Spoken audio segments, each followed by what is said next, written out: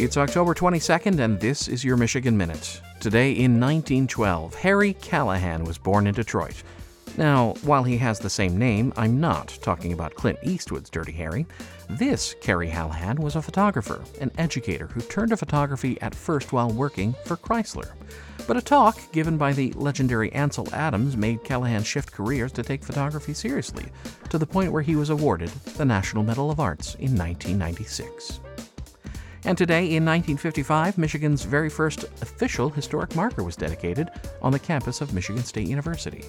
It commemorates the founding of MSU as the first state-supported agricultural college in the country. The marker reads, "Here began the first college of its kind in America, and the model for land-grant colleges established under the Morrill Act of 1862.